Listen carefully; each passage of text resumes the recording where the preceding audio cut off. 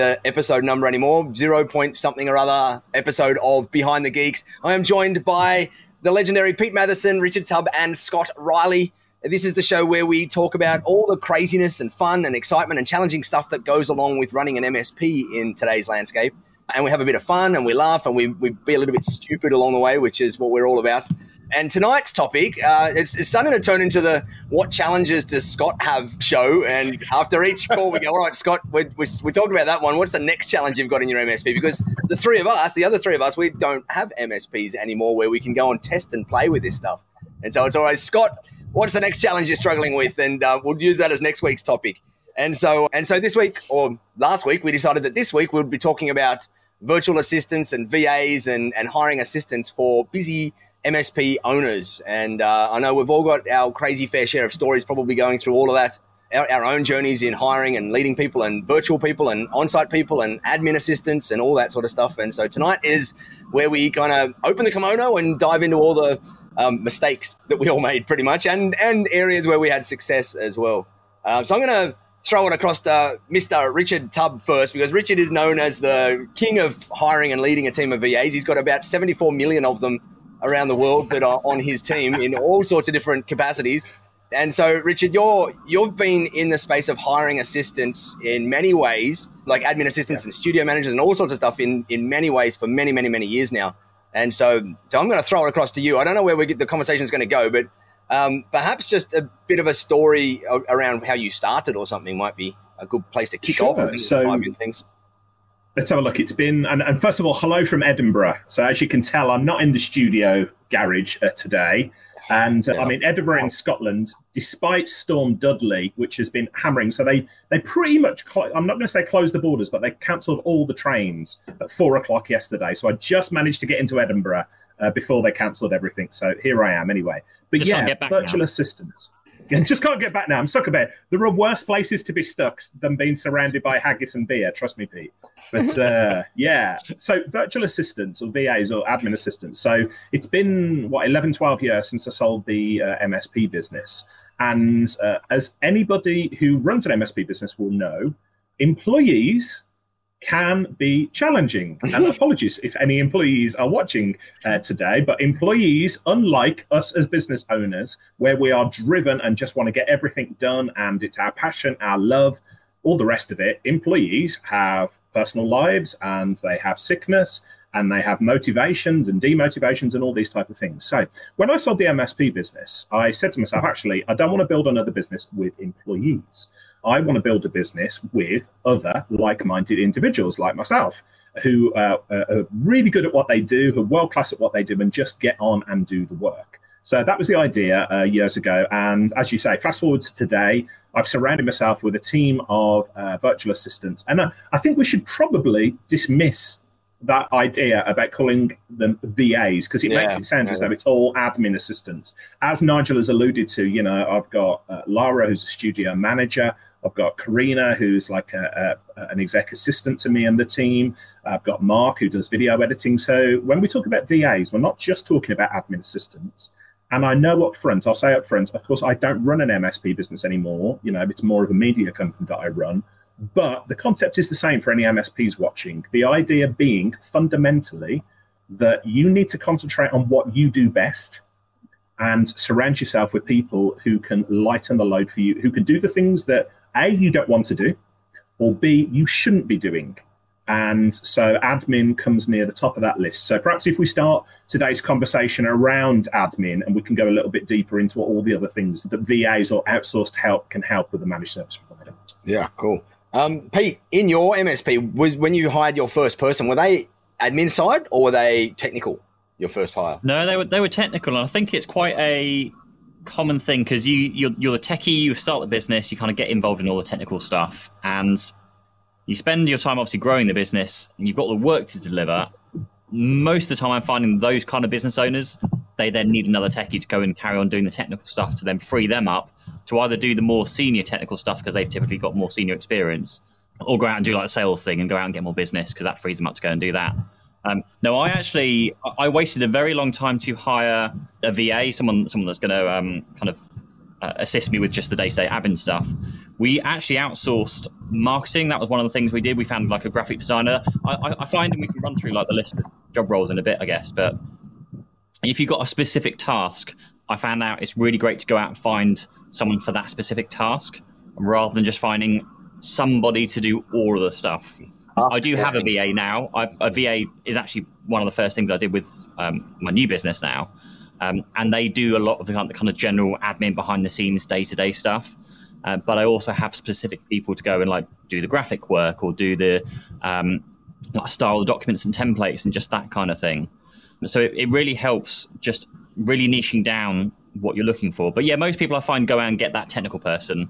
And typically speaking, and it'd be interesting to discuss this maybe, is that would be an employed full-time, someone you join on. Maybe they might start as part-time, but you typically bring them in as a real physical person rather than a virtual person. I don't know if there's anyone that's had experience of doing that first role, but actually outsourcing that first role. Technical, outsourcing the technical side from a remote. Yeah. No, we didn't. We hired internally as well when we did that one. Yeah, I've always been very nervous about hiring technical external, and that's, we've got some fantastic people like Uptime and those kind of guys. I've always been very nervous about hiring externally. I always like to have it in-house so I can control it, so to speak. You're on the poll. Oh, sorry, what was that? I was going to say, you've hit upon something that's super important to do with this entire conversation, Pete, and that is, we made a joke out of it, but control. Yeah. So there's going to be lots of MSPs, lots of IT business owners, lots of business owners watching today who are like, yeah, virtual assistants, not so much, because nobody can do it as well as I can do it. So let's address that elephant in the room right now. If you want to grow your business, you cannot do it alone. Yeah. You've got to surround yourself with people who can do the job. Now, granted, when you first start out, the people that you surround yourself with may not do the job exactly the way you would do it, but they will learn to do it better than you over time, but you must give them the chance. And the other point I just want to make, Pete, that you said early on is, and I think this is the second golden rule of sort of outsourcing and hiring assistants and things, is do not try to find one single super VA to do everything. If you're hiring somebody who's going to do the admin and the marketing and this, that, and the other, it doesn't work. You are much, much better off hiring people for individual skills, talents, or resources than you are trying to find one person to do everything for you. Yeah. That's how, when I started going through my journey, I had that very delineated line between hiring general admin assistance people that were like, it was a kind of a low-skilled work, and they were able to do low-skilled tasks that we could document and repeat and whatnot. So that was like quoting and ordering and all of that sort of back-end accounting and admin and bookkeeping and all of that sort of stuff. And so it was easy to hire a general administrative person that was just good at following procedures and making sure things were checked up and whatnot. And then whenever we needed specialization, that was, instead of trying to get a general person to go, hey, yeah, you do our marketing now and our sales and all this other stuff, that was when we then went into looking for the specialized people. And that nowadays, we typically go to places like Upwork if we want an awesome graphic designer or a marketing implementation person or whatever it happens to be, a slide deck creator or whatever it happens to be. And we go find those people that have got the skill that are just being a VA or an assistant or whatever, just for that particular skill set out there. And that's how we like to do it in our business. We use both very regularly. We've got admin people that are like Fatima on the team runs our admin team, and she is awesome. She will just follow any procedure that we come up with, and she'll work with us to come up with the procedures and whatnot. But then whenever in the business we need an awesome graphic designer or whatever, we just go straight to that task sourcing route, and we go to Upwork or one of those platforms in there. One platform I'll throw in there as well is onlinejobs.ph. Yeah. So we had a huge amount of success. It can be quite challenging to find the right person on it. Yeah. But basically, it's a Filipino workers. It's like Filipino recruitment site. So it's only Filipino workers on there. Benefit being they are very, very, very affordable in one. But it does mean that you have to put a bit more time and effort into finding the right person and maybe interviewing and being a lot more specific on the job spec. And there's a few other nuances. The 13th month, I don't know if you guys have ever come across that at all. Oh, yeah. Yeah, we have, because we've got a team in the Philippines, we've got to deal with all of those things. Awesome. We've got ways around how we deal with them. Maybe cover some of that stuff off there, Nigel? Yeah, Philippines has a number of different things. My thing is here. I'll be back in a moment. Oh, Pete's got a new toy on the way. But as Pete said there, I don't know. In the UK, there's probably not a lot of benefit to hiring in the Philippines because it's the other side of the world, which means you've got to, like, the time zones just don't line up for people. Whereas you guys have got, as we were talking about on one of the other calls, like South Africa that lines up, which has got that cost differential, so that you can still get people at ridiculously good prices compared to local UK talent, and they're in your time zone, so you don't have to make them wake up at 10 o'clock at night to start work for you. But for those of you who are doing things in the Philippines, there are so many different nuances that you just got to be aware of. Things like the 13th month, which is where in December every year, typically Filipinos expect an extra month of pay because it's normal over there for them to get their extra month of pay, kind of a Christmas bonus over there. And so the first time I hired someone, they get to the 13th, like December, and we never heard of it. And they're like, when do we get our 13th month? And it's like, huh? What? We're going to pay you another full month? And which was fine because they don't, it's the wage differential is massive.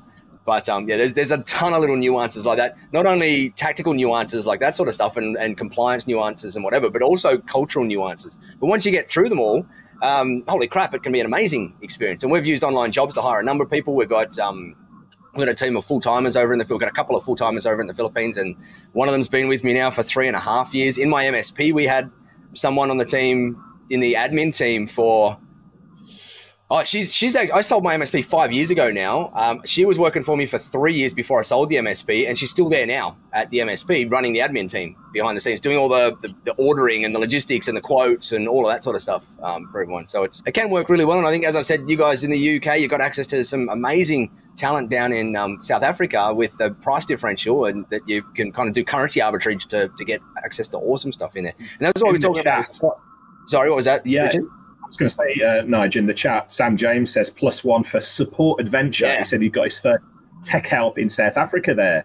There's a point to be made as well. So if you're watching this and you're new to the world of virtual assistants or VAs, and so most people immediately jump, because of books like The 4-Hour Work Week by Tim Ferriss, they immediately jump to, right, I've got to hire somebody in another part of the world. And there are advantages for that, as we talked about the Philippines, incredibly high levels of education, really good work ethic, and then there's economic benefits to doing it. So some of my team are based in South Africa for all the reasons that we talked about, and they are incredible workers. And for those of you in the UK, it's like 1-2 hours difference depending on what time of year it is. But there is a point to be made here. When we talk about virtual assistants, we are not just talking about working with somebody in different parts of the world. So more than 50% of my team are based here in the UK, and that's because they're the best people for the job. If somebody in South Africa was a better fit for the work, so be it, or the Philippines or whatever. But so I think it's probably, we want to be clear to everybody watching, outsourcing, delegating virtual assistants does not mean just going for the cheapest resource in a different part of the world. That is a real shortcut to falling out of love with the whole VA movement. So you want to be working with people who do the job to a really high or better standard than you can do it yourself. So question, run around the room. When would you hire your first person? And okay, interesting. Yesterday. When would you hire your first person, your physical person? When would you hire your first VA? If you're starting a brand new business, what would be the things that trigger that happening for you? Could you go, Nigel? Today. Where am I? Up here. Go for it. To me, it's different in each scenario based on you've got a bunch of different nuance to that. So you kind of got to know where you're going, what you're good at, what you need to focus on, what challenge, what work you've got for a person at the moment. Because I see a lot of people, everyone says go and hire an admin person. Why don't they go, I'm about to hire an admin person, I'm going to go do it. You've G'd me up to go and do it. What do I get them to do? And you go, if you're not, if you're about to hire them and you don't know what they're going to do, then you're not ready for them just yet. You got to sit down, you got to spend some time figuring out what they're going to get started on first and what role they're going to fill. And when you look at it, everyone, you see a lot of people talk about, I'm going to hire a VA that's just going to help me out in admin stuff. And the way I like to get people to think about it is more think about it from an org chart level. Look at your org chart and say, okay, well, we might only be 3 people at the moment, or 2 people, a couple of techs and me or whatever. But if I was 10 people, we might have these roles in the thing. And I've got my hat on, my name on 7 of those hats at the moment. But what's the one that's the lowest ROI for me to be working on at the moment? And that's the one to then go for. And that can sometimes be a technical person if you're better off doing some of that back end admin stuff or the sales or whatever it happens to be. But oftentimes it's someone that can help out with bookkeeping and admin work, like bookkeeping and sales, admin and quoting, and that can be done so easily virtually or in person. It doesn't matter between the two. Obviously, running a business with a team in person, sitting beside each other, shoulder to shoulder, has got a lot of benefit in there. You can hang out a lot more, and it's much harder to build a remote culture than it is an in-person one. But you've also got to have an office if you're going to do that, and you got to have everybody in the same area, and so there's pros and cons of each model there. And I think it does come down to what you really need. And I think that's my answer. We'll go around the others, and then I wanted to ask Scott a couple of questions about, because you're at that point where you're trying to figure out how I can bring some admin assistance help into the business, and we can probably dive into that a bit. But I'll let the other guys answer Pete's question first. Is that me? Which way around do you want to go? Is it you? Go on. Oh, hang on, that way.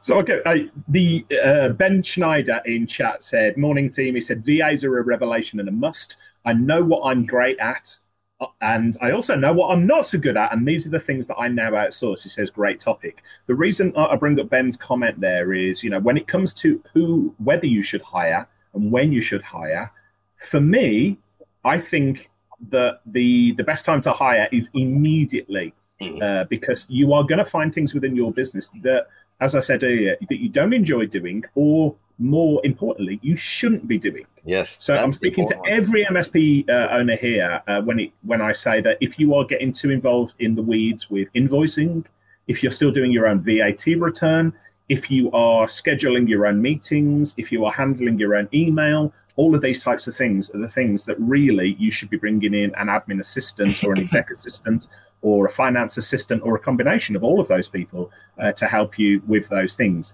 If you're confused as to, well, what could I get a VA to do? I actually take not the opposing view to Nigel, but I would hire somebody today and let them drive the conversation with you. I would say, hey, look, I know I need help. I don't know where I need help, and I want you to help me understand how you can help me. So that's fairly similar, Richard, to there was something we did fairly often where, and actually I recommend it to a few people, is to advertise before you actually need the person. Even down to like engineering side of things, because you can recruit. If you're thinking of hiring like a techie in your business, there's no reason why today you can't just put out adverts for junior engineer, field engineer, senior engineer, a few different positions just to see what comes through, because you might find actually that golden senior engineer does come through that you weren't quite expecting. Maybe you were actually looking for a junior engineer, but the right opportunity comes up with a senior. There's no reason why you can't be doing that. And so I think that's well worth kind of pointing out there. Exactly what you're saying there. Yeah. Always be hiring. ABH. Always be hiring.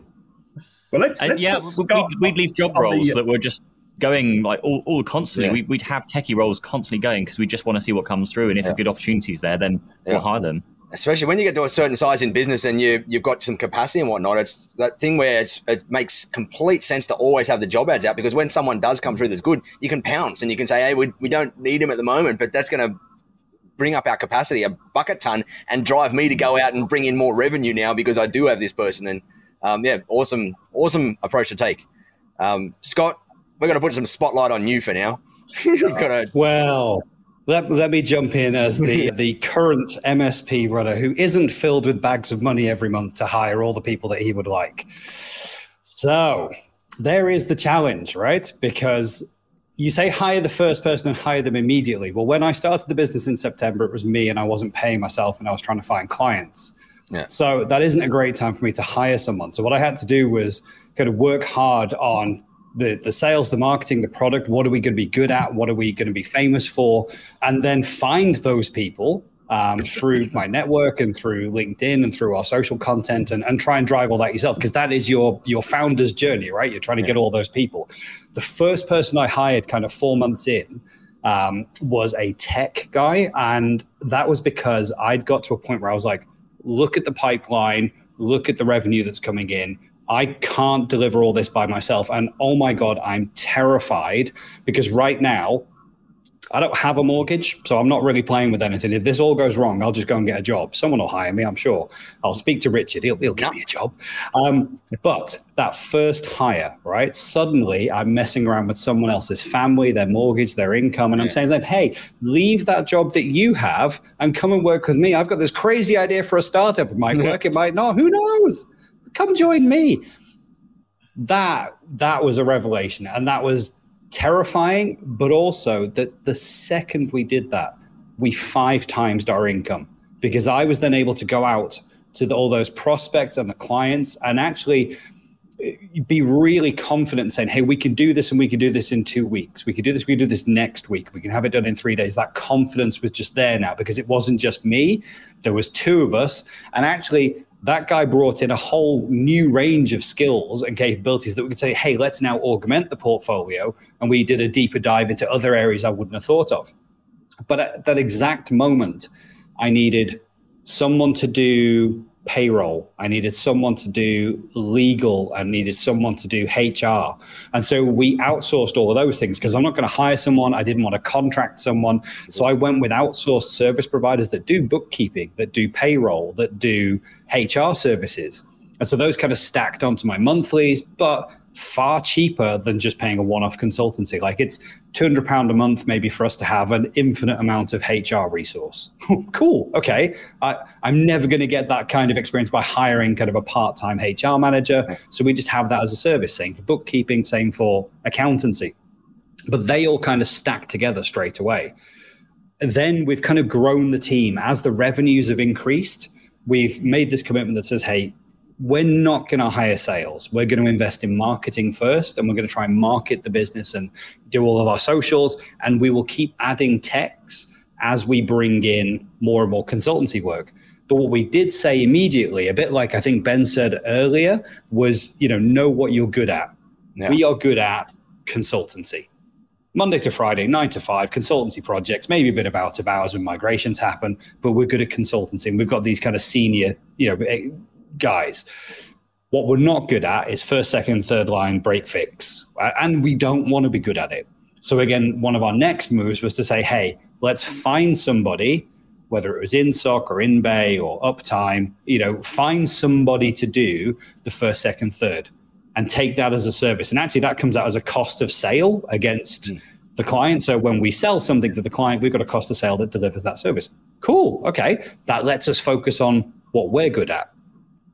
We outsourced marketing along that journey as well. And we kind of said, hey, let's get someone to do the blog posts and the website updates and the LinkedIn posts, and we'll get some robo posts from here. Microsoft published some things. Let's publish the same as everybody else. As long as we're making noise, it's noise, right? But ultimately, we figured out that wasn't the right thing for us because it wasn't our tone of voice. It wasn't our character. It didn't represent us in the best way possible. And so we ended up taking that back in-house with an apprentice. And that kind of ended up being hire number 5 along this 2-year journey, where we brought in a digital marketing apprentice. But it's taken me time genuinely to look through and go, okay, we've got tech, we've got outsourced, help desk, we've got marketing now, we've got accountancy, legal, finance, we have all those things. And it's only now, 2.5 years into the journey, that I'm still going, why is my day so busy? Why is it so busy? What is it that I'm doing? And I'm just constantly looking at it and going, I need to find more time to work, as we always say, on the business, not in the business. So what is it that I'm doing that's so busy? And that's where we had the conversation last week with you guys. Go, what's driving you crazy? And, what are your challenges? I'm like, there aren't enough hours in the day. It's dumb things. Like the guys are like, hey, I need a sales quote for this thing. Okay, well, I have the zero access, so I'll go and do the sales quote. The invoicing needs to be done. The reconciliation from PAX 8 every month needs to be done. The Azure invoices are a nightmare. Go. Sorry, I'll shut up. Go, Nigel. Go. No. Question. And this is... And I'm asking you this question, Scott, but it's a question I wish someone had asked me back then as well. And that is, you've hired awesome techs to do all the tech work.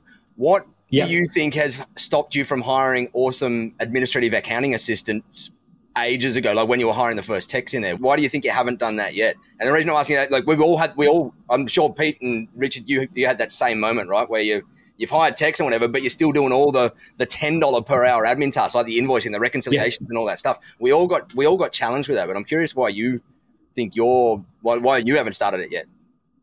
Because now that's a really interesting thing. I guess that I really value the guys that I've brought into the team and their expertise and their skills, and I've hired them specifically for that. And the rest of this noise, that's my job. Because there's like if you do like the Michael Gerber E-Myth Revisited, and you kind of plot out all the seats in the organization, and where it's not one of these guys that I've hired in, I sit in the rest of those seats. Sure. And I've just kind of taken on to that to go, well, yeah, admin and finance and reconciliation and you know, we do have a bookkeeper, but still there's the monthly stuff that's complicated. Do you know what? It's not complicated. I'm doing what I do with customers. You're not special. You're not different. My products aren't different or special. I know. But I've convinced myself over the last 2 years that this is awkward and there's only me and I have the access and I can do it. And we've all convinced ourselves of the same thing. Yeah. And it's everyone has in that particular role. Admin. Yeah. But it's one of those things that, oh, sorry, you go. No, I was going to say it's stuff that I should have outsourced ages ago. But again, it's, well, where do I go and who do I take? Right. And I think particularly around the billing as well. There's one of my coaching clients I'm working through for billing that a mistake in, so to speak, that we made certainly with our business early on is that my wife was brought on board to do the billing and invoicing and reconciliation, which was great. She was fine in it. But if you have a holiday, then nothing happens for the 2 weeks whilst you're on holiday. So with this next business, she even said like, oh yeah, I can do your accounts. Like, no, I don't want you to, because I want to go and enjoy myself. Like, we can go and have a family holiday and stuff still happens. Yeah. But if you can find someone to do the bookkeeping and the invoicing and all that kind of stuff, to make sure you give it to somebody that can actually do it whilst you're not there, that's just worth pointing out as well. Yeah. I'll say as well, Scott, and this is particularly aimed at you, my friend, when you overcome that initial resistance, that initial friction to like, nobody else can do it as well as me, or what can I get them to do? The revelation that you have when you bring in somebody who is awesome, who does the work, frees up your time, and they do it better than you. Yep.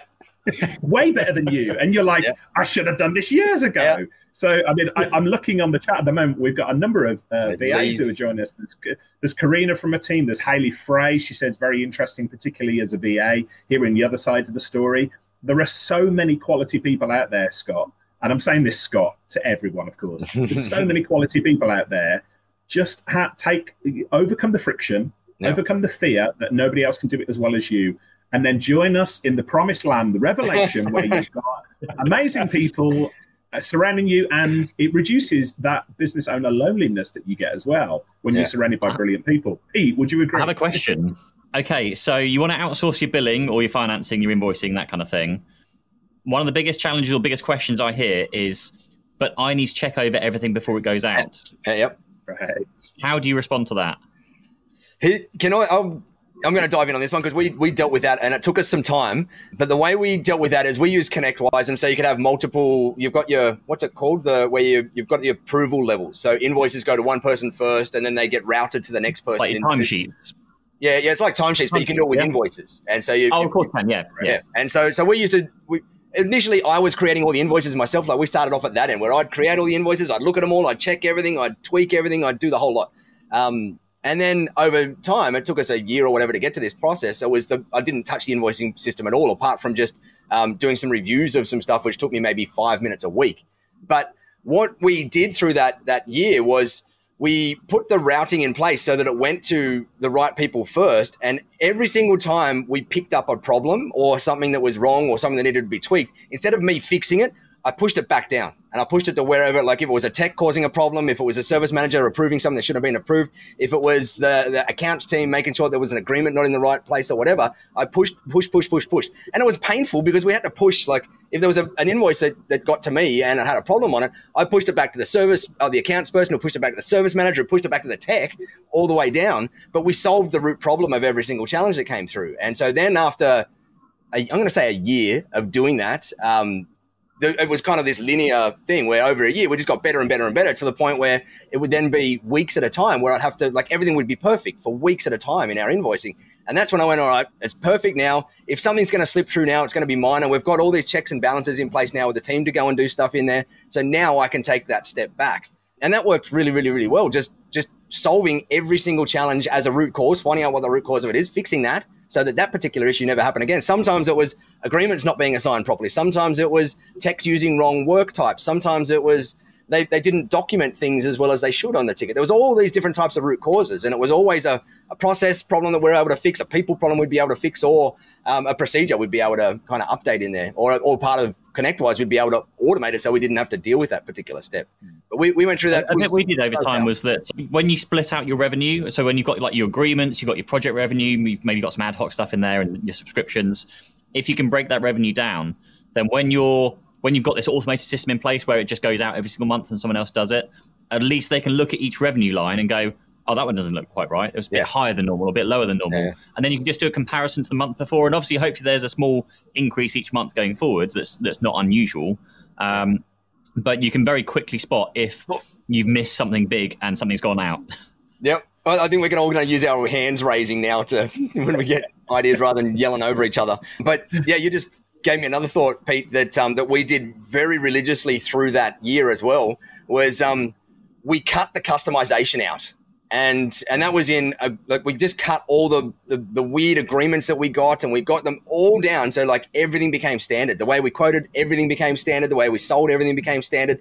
The way all of our agreements were set up became standard. So there was not all these weird nuances that only I could deal with because I was the only person that understood how that thing was set up. And that took us probably 2 years to do that process because there was agreements you had to go and re-quote and clients you had to go renegotiate with and all sorts of stuff. But once we got through the tail end of most of that and got rid of we had multiple backup products and multiple AV products at one stage, and we cleared all of that stuff out over that kind of 1 to 2 year period.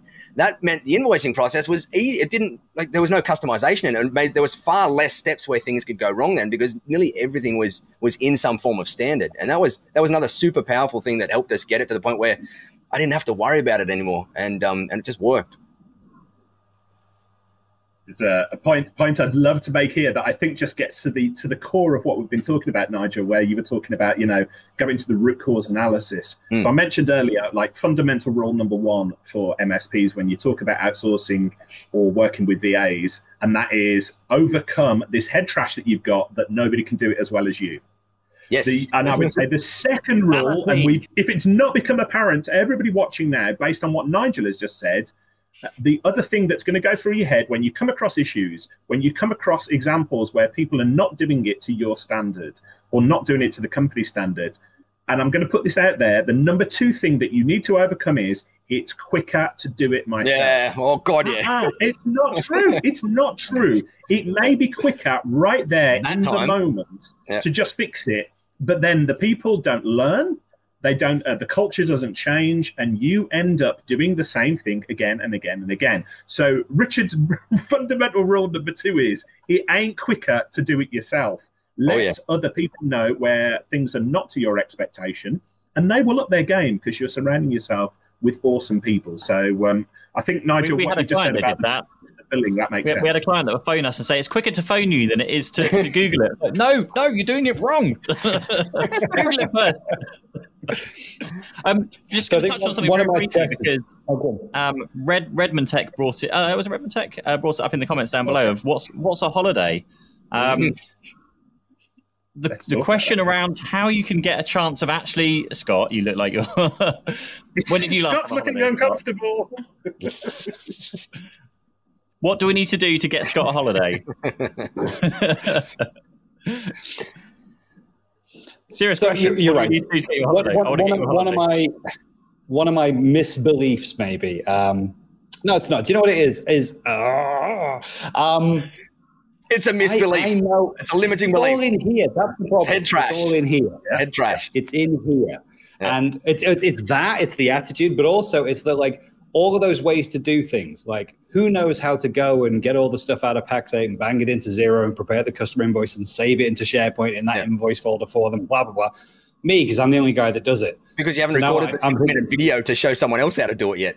That's the only it's like, I just need to make an SOP that goes, here, you do this. Oh, this customer's slightly different, so here's the SOP for that customer. And it's just documenting that. And I think what it is I don't put a value on my own time in the business because I just do everything else that kind of fits in, right? Everyone else is kind of paid for work and they're paid for by the client.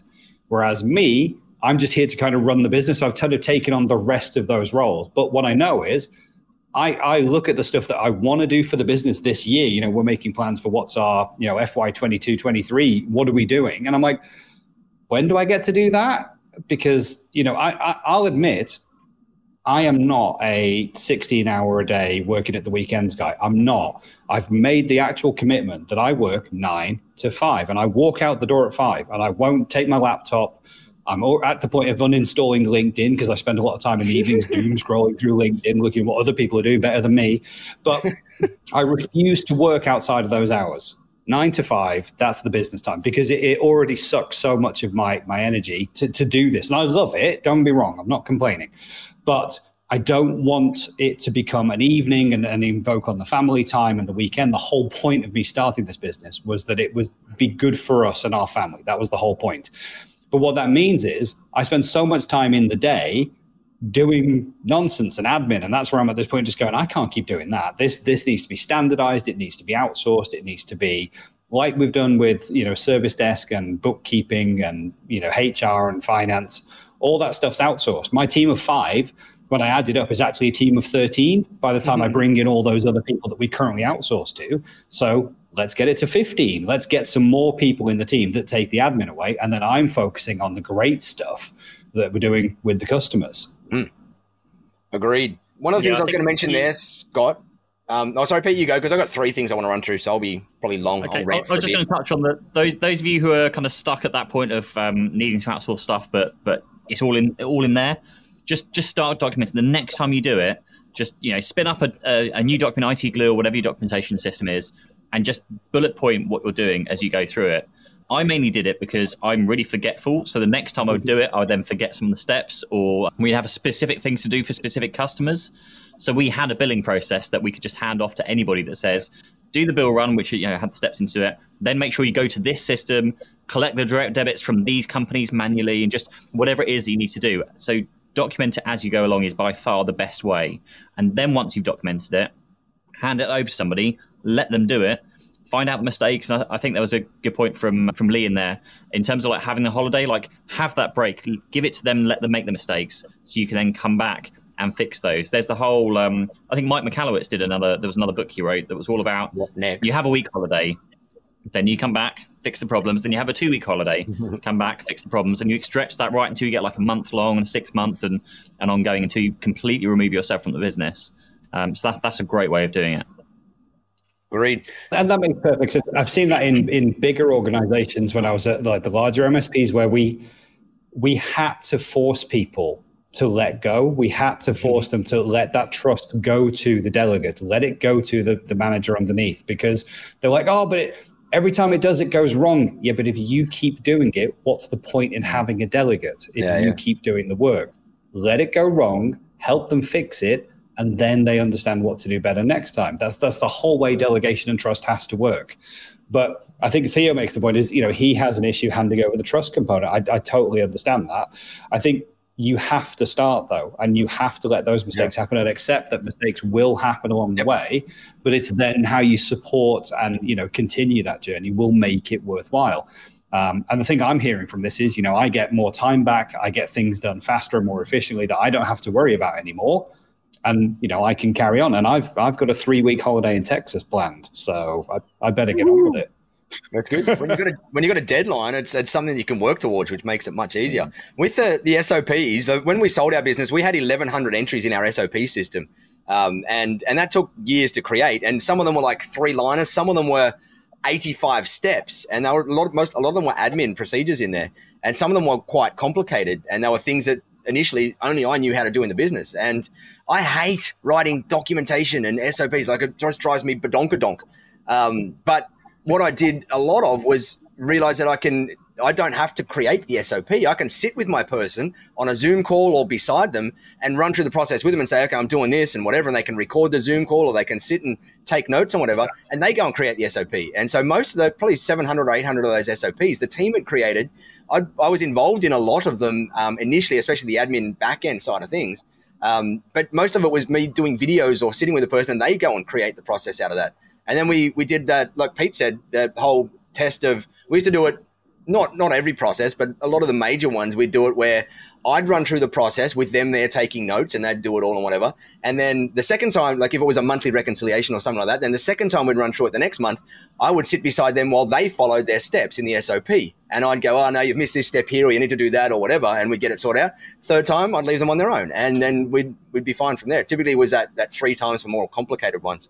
But Loom was phenomenal for that stuff. Just creating like you could sit there and it might take you half an hour to an hour to create a step-by-step documentation of a 10-minute task. Whereas if you do the 10-minute task and you're on Loom as you're doing it, it's just 10 minutes of your time. Then it saves you a bucket load of time. It's an investment. It's an investment. Oh God, yeah, huge investment. We use it nearly every day in the Tech Tribe for things. We create Loom videos all day, every day, and it's awesome. And Scott, one of the things that I started with.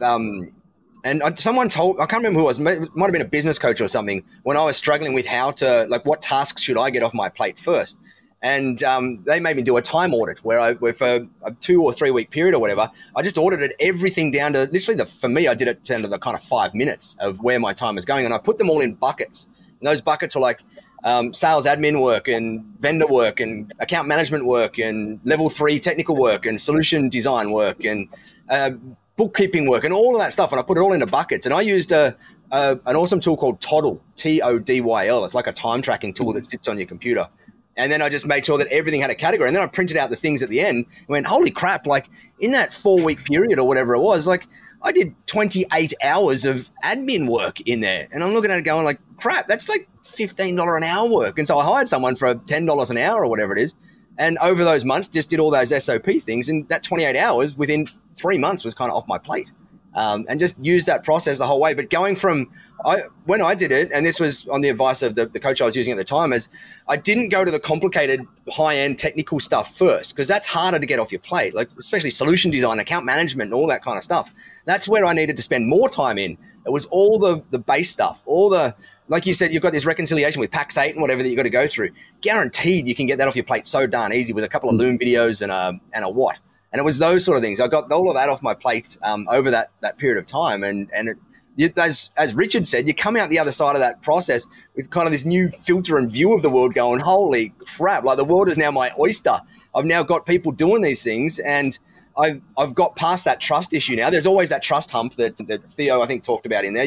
The only way through that or over that is through it. Like you've just got to go and build trust with people and realize that 99.9% of humans are good. Like they're good people, and they're not out there to try and do something malicious for you. And the more you go on in business, the more you get this sense of who to hire and people and loyalty and all that sort of stuff. And as long as, like, the other thing we put in place to counter that is checks and balances. Like when like the whole trust thing was like, oh, I don't want to give them access to bank accounts to do all of this stuff and whatever. And we didn't initially. And what we did though is I had multi-level security set up in our banking system so that I didn't, instead of me logging in and doing all these individual payments, each payment thing and doing all that stuff, we got it to the point where they queued up all the payments, they created these batches, they did the whole lot, and they had this report that they gave to me that then meant that I could just look at the report and go, they all look good, and I click one approve button on the 50 grand that all goes out with all of the batch stuff in it. And so instead of, that was kind of the check and balance on the end, I did that 5 minutes on the end of checking everything to make sure it's okay. And that meant that the trust was like kind of inherent in that process, based on the process, not based on a person being involved in there. Yeah. Does that make sense? I must admit, I've had great experience of outsourcing our bookkeeping stuff, because again, it was one of those things that I just did. I'll do the invoices, I'll do the bank reconciliations, I'll do. And it was taking me hours and hours and hours each week as we got busier and busier, and we bought more stuff and we sold more stuff and all that kind of thing was happening. And it was just, I mentioned to my accountant, I was like, you don't do bookkeeping, do you? Do you have someone who could just do all this stuff? And now she's like, yeah, it's like £25 an hour. I'm like, oh, do that. And so we tried it. And every week, like I was getting nervous because like she would do it once a month. And I'm like, no, I need to see it on a weekly basis. And she was like, I can do it weekly if you want. Oh, cool. Okay. So I know every Thursday. And in fact, this morning, right now, I know that she's doing our books. Awesome. And the funny thing is, I thought it would take me weeks and weeks. Like, it was taking me hours and hours and hours each week is what I was going to say. And now I get the bill at the end of the month and she's like, yeah, it was 5 hours this month. 5 hours. It was taking me a damn sight longer than 5 hours. And because she's a bookkeeper, she goes, I've got this. You've put it in the wrong pot. I fixed it for you. You were claiming VAT on this. We don't pay VAT on biscuits, whatever it was. But she like fixes all the errors. Like even if I've tried to help during the week and categorize things, she checks the stuff I've helped with and then goes, you did that wrong. Yeah. So I'm like, now, like we're a year into that process and I'm just like, I don't look at this now. I check in Xero because I'm still doing the quotes and stuff, but I need to get out of Xero. I don't want to be in there. Yeah. And now I don't need to look at those reconciliations. She just does all of that. And I've got total faith in her getting it because she does it better than me, faster than me, to your point, Richard.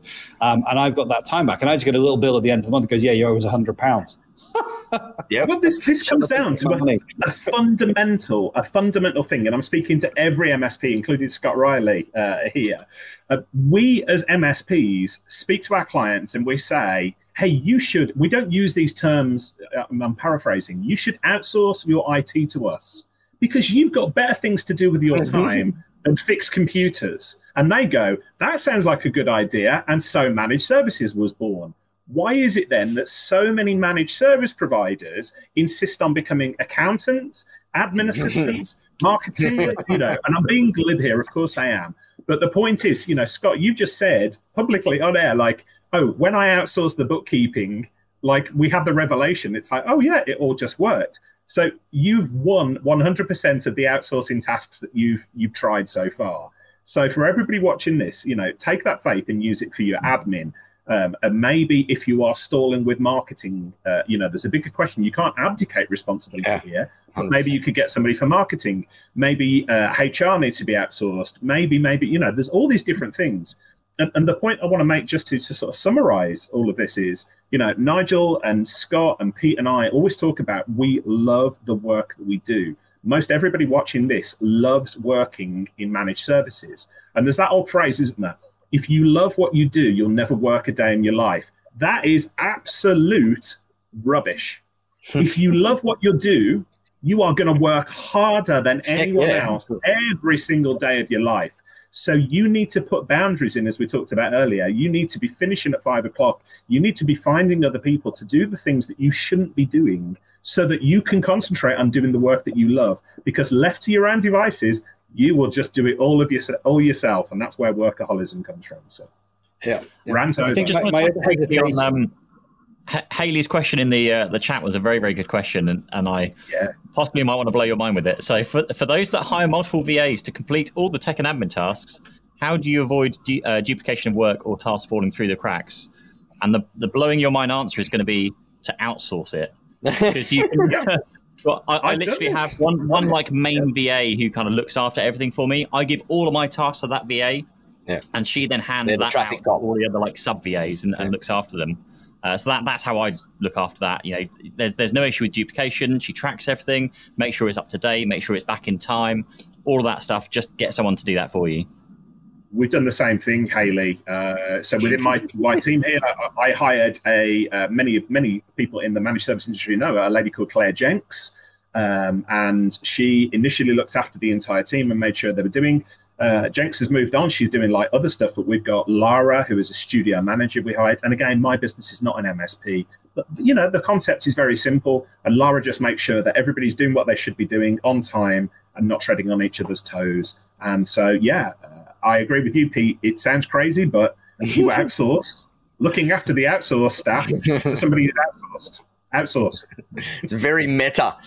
And the other one of the tasks falling through the cracks as well is we talk about like this whole trust thing and handing trust across to people, but you often hear that, or you always hear that saying, trust but verify. And so in our, like, as an example of how we had that in our business was we had the team do all sorts of different things that they were allowed to do in there, but we also had every single month reconciliation processes across accounting, across inventory, across times, across all different types of things, so that we could verify the trust that we gave was working okay, and the accounts would line up and bookkeeping would line up and whatever it was. And so that verification / reconciliation process in this whole thing is wildly important. In the Tech Tribe, we've got a couple of reconciliation processes that we run through every single month that take Fatima 2 days at the moment. We're reducing it down to 1 day with some automation we're putting in at the moment, but 2 days at the moment to reconcile a bunch of things just to make sure that things are working fine each month. And that's that whole trust but verify thing in play, that you're making sure that things are,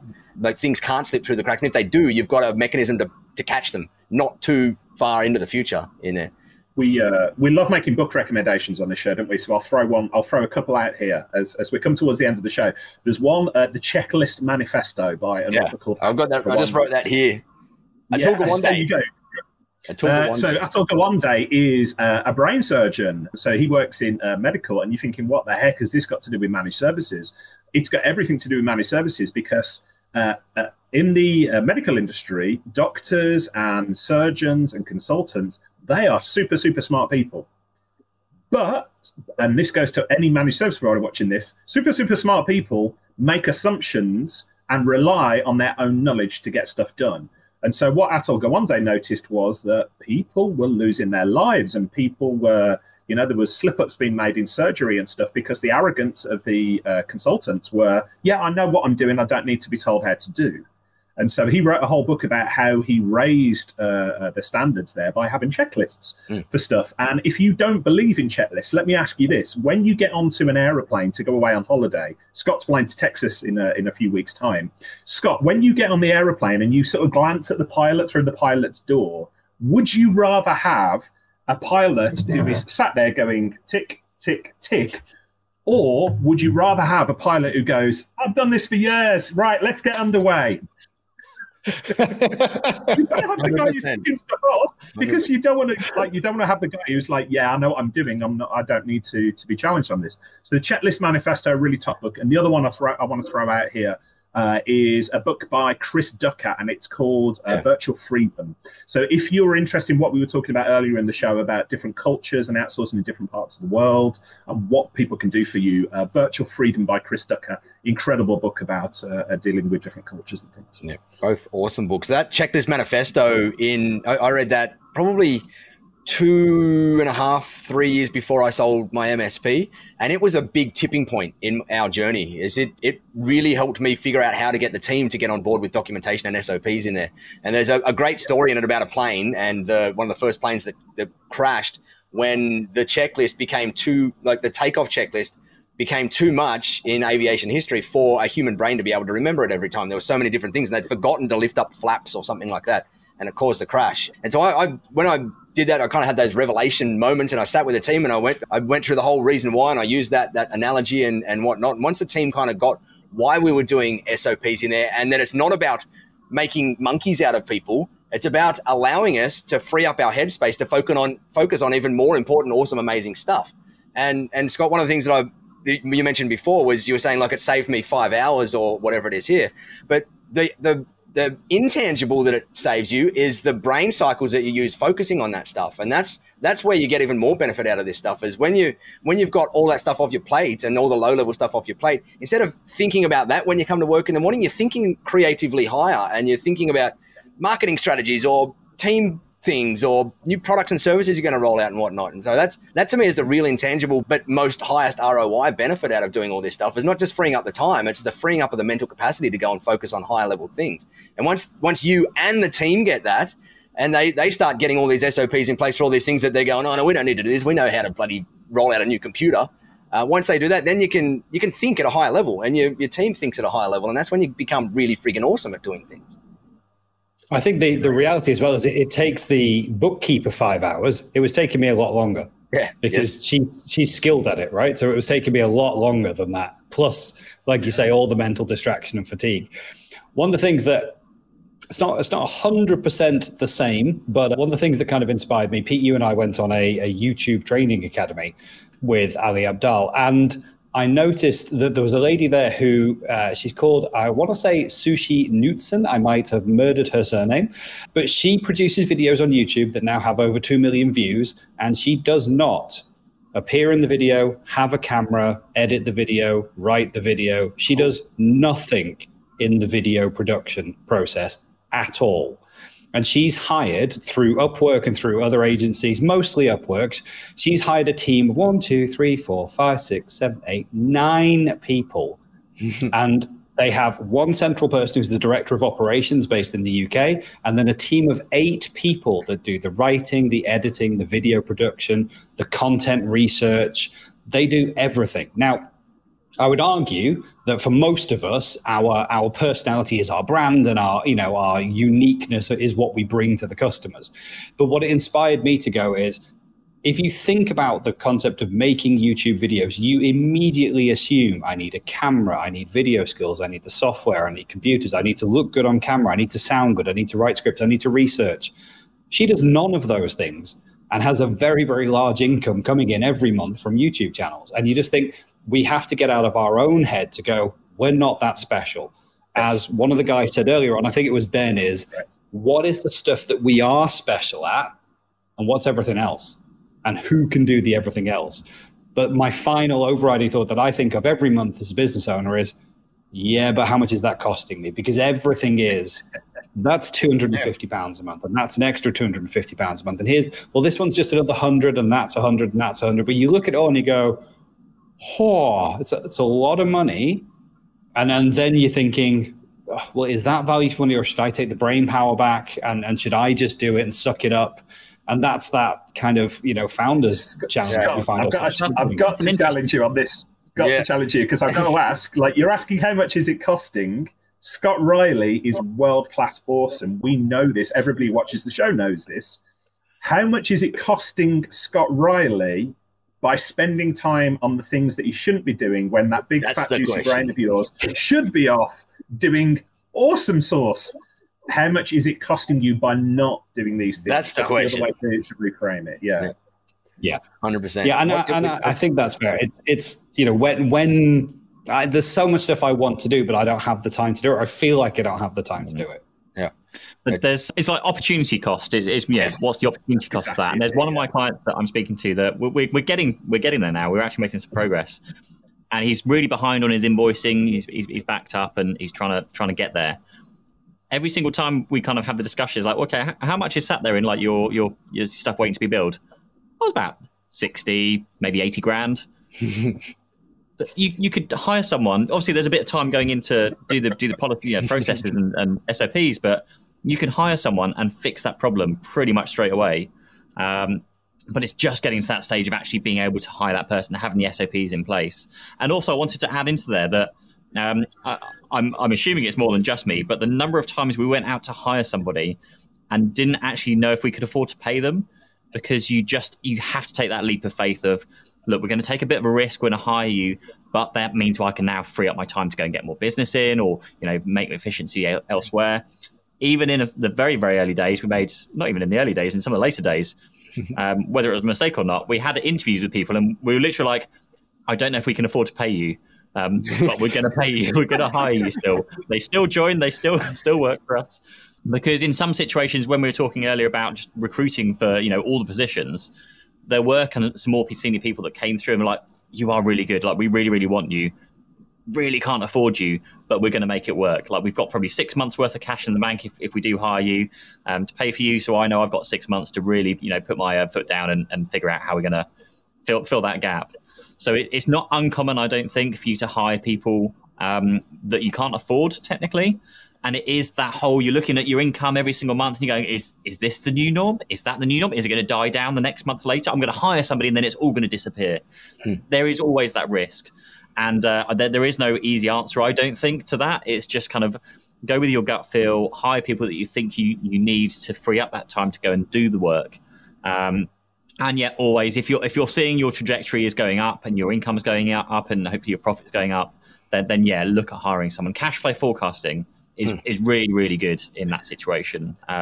There's an app I use a lot still to this day, Float, which ties in with Xero, and you can literally plan and say, if I'm going to hire someone, I'm going to spend more on salary, on national insurance, on equipment to hire them, recruitment fees. You can add all those costs in, and it will show you by a line whether your bank balance starts going down, and then how long you've got to survive until your bank balance reaches zero.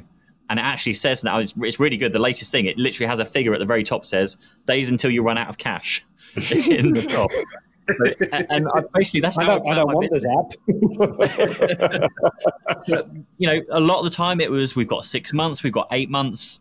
You obviously want to get to the stage where you don't run out of cash and it's just consistently you're hitting revenue each time.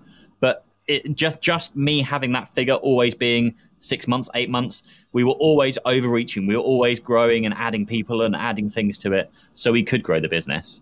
Obviously, burn the boats. That's a phrase, isn't it? Yes, and I'm a big fan of that, Scott. So, burn the boats, and then you will make it work. So, if you hire somebody and you've got to make sales to pay for them, by God, you will go out and do the sales. So, those limitations create that sort of innovation. Burn the boats. One of the strategies that I used a couple of times with roles, Scott, as well, was to start the role part-time and with a goal to get it full-time in 3 to 6 months. And because especially if you're looking at an admin role and you're going, for me to give someone full-time work at the moment, that's going to be a heck of a lot of work for me to go through and get all their SOPs sorted out and trained up and whatever.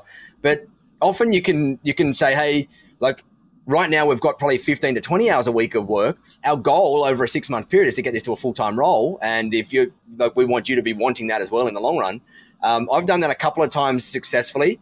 The only thing you've got to be careful of with that is when you want to try and transition someone to full-time fairly quickly if they're looking for full-time work, because otherwise they will get income from somewhere else that's taking up the other 20 hours a week or whatever it is. And inevitably that person will then go, I want you 40 hours a week here as well. So sometimes it's one of those things that the times I've done it, I've aimed for the 3 to 6 month period to get it to full-time.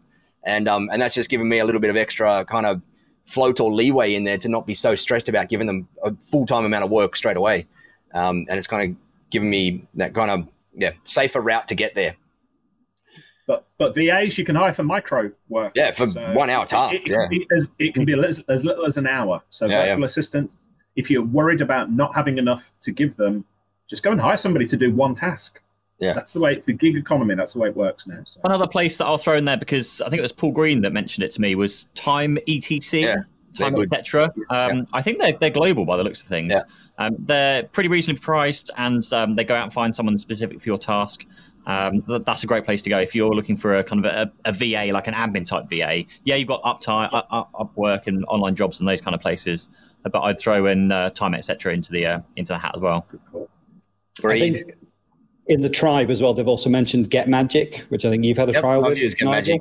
I've used them for a lot of booking, for us in the tech tribe. If we're doing events all around the place, I'll use them to try and find restaurants in an area that can have 20 people sit in it and then book it and all that sort of stuff. Just getting out there and doing research kind of work and talking to people and just coming back to me with info. Though I have given them some admin tasks in the past, but I find that because you don't get direct access to an individual person there, you got to train them up every single time on how to do it. And they're more give them a once-off kind of unique-ish kind of task that's a research thing that anybody could take on, that's not repeatable, and they're awesome at that. They've got great, really highly emotionally intelligent people that can make really smart decisions and do really good research and whatever for you. But in terms of having someone that Get Magic to go and do your monthly invoicing, it's probably not the best route to do something like that. Cool. Okay. Oh, that's good. Yeah. Right, we're overtime. Again, we're going to wrap up. Again. Scott, I've got a question for you. When are you hiring someone? What date? I've already arranged a call with a recommendation from Richard for VA services. Awesome. So very good. We're already on it. Awesome. Very good. And then you've got a holiday booked in already. So you've got a date that you got to work backwards towards getting some of this stuff off your plate.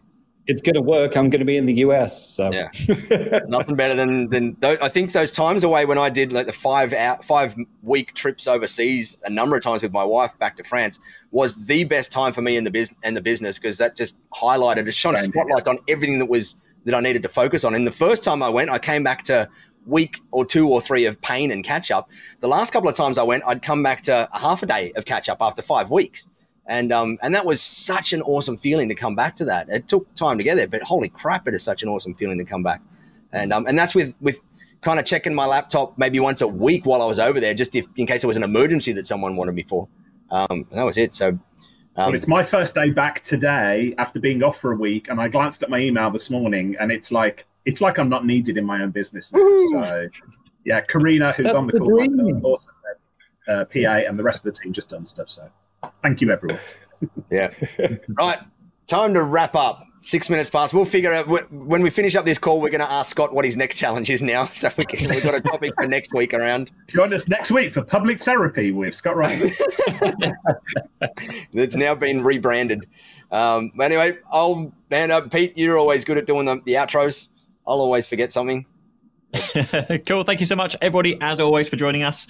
Thank you, Scott. Thank you, Richard. Thank you, Nigel. Thanks to everyone in the comments for joining us. Don't forget to go down below Richard for the subscribe button to the YouTube channel if you're not watching on YouTube. If you are watching on like the LinkedIn or the Facebook groups or anything along those lines, head over to YouTube. Make sure you hit the subscribe button. Yeah. Completely free. It doesn't cost you a thing. We're not also grab on the podcast. We should probably talk about sponsors at some point. Idiots. I don't know if we can get any hook into some of Richard's vendors at some point. Podcast. If you're wanting to listen to our beautiful faces instead of look at them, then you can listen to on your favorite podcast platform. So go find them on Apple, on Spotify, all the usual things. And with that said, thank you very much once again, and see you same time, same place next week. I think that should be the tagline for our podcast. Listen to our beautiful faces. Awesome. Thank you, everyone.